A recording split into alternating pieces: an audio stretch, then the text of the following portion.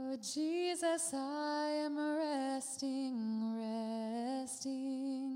in the joy of what thou art.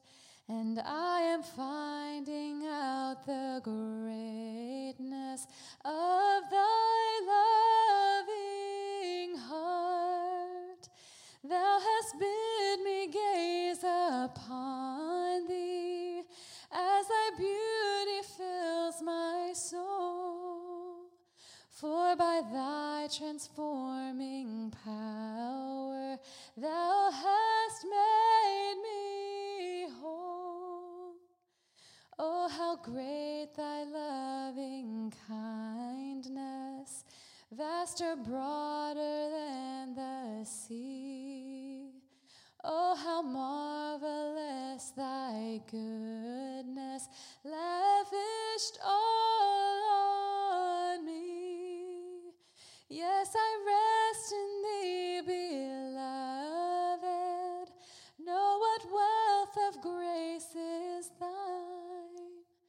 Know thy certainty of promise, and have made it mine.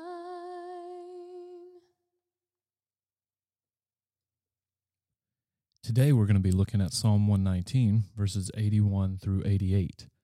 And here in this section, it gives us a game plan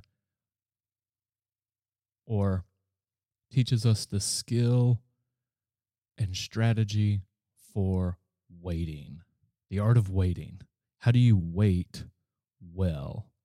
And now every person in the world has had to learn the experience of waiting.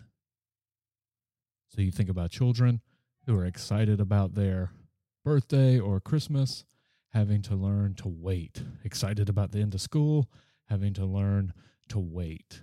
But here the art of waiting is centered around waiting through not just uncertainty, but great difficulty, waiting through suffering, waiting through struggles. And so take a moment and read Psalm 81 through 88. And what I want you to mark down the dynamic back and forth between the psalmist telling God how things are and then him asking God to act. And it's almost as clean where all of the odd verses, 81, 83, 85, 87, he's telling God how things are, his situation. And then in 82, 84, 86, 88, there's a response or a cry for God to respond. And this is the dynamic back and forth of real, vibrant prayer.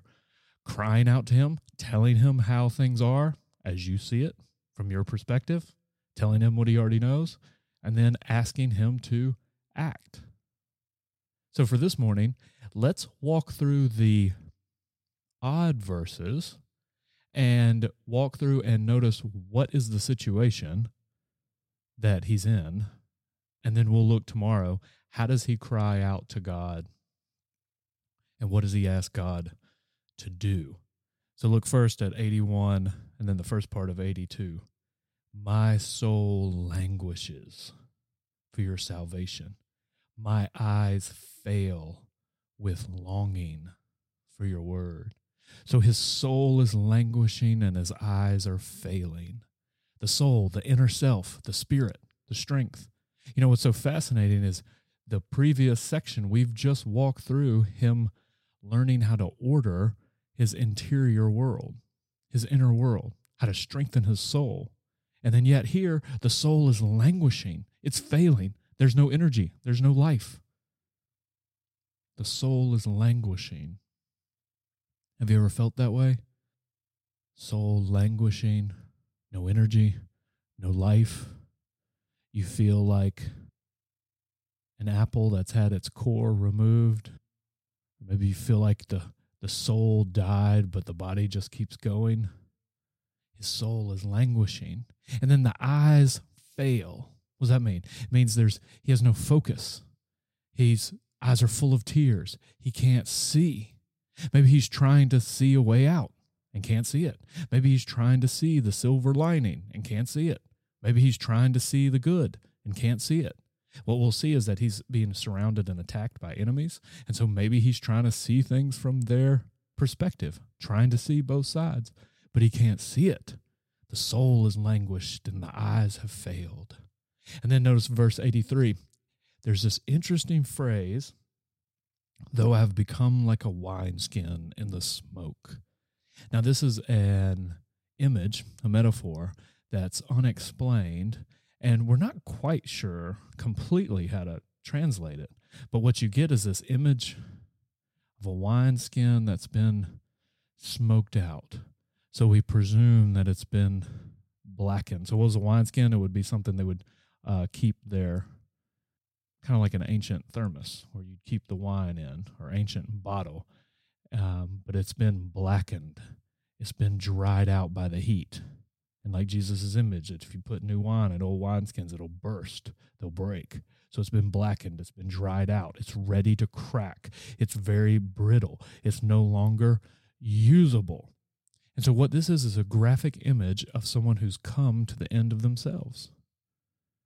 So have you ever experienced something like that? Felt dried out, ready to crack, very brittle, where almost any slight, any word, any accusation sends you flying off the handle. You're brittle. You feel no longer usable, have no purpose, aren't accomplishing anything, been cast aside, tossed in the rubbish heap. And then notice his situation in 85. The arrogant have dug a pit for me. Now that dug, here it's put in the past tense. It's in the perfect tense, which makes it kind of hard to translate because it represents, it's an image of something that has happened in the past, but is also continual and ongoing. So you could say they have dug a pit for me. They are digging. They're digging pits all around me, and there are plans to dig more. And the image here is that the arrogant have surrounded him, and they're trying to trap him. They're trying to terrorize him. They're trying to trip him up. They want every step becomes dangerous. He can't just walk freely because he knows they're there and they want him to stumble and they want him to fall. This is a perfect image of how nearly every public figure can feel at the moment. There are people surrounding every public figure wanting to trip them up. Anything you say can and will be used against you in the court of public opinion. They've dug pits all around, trying to terrorize, trying to trap, trying to trip. And this has such devastating psychological effects.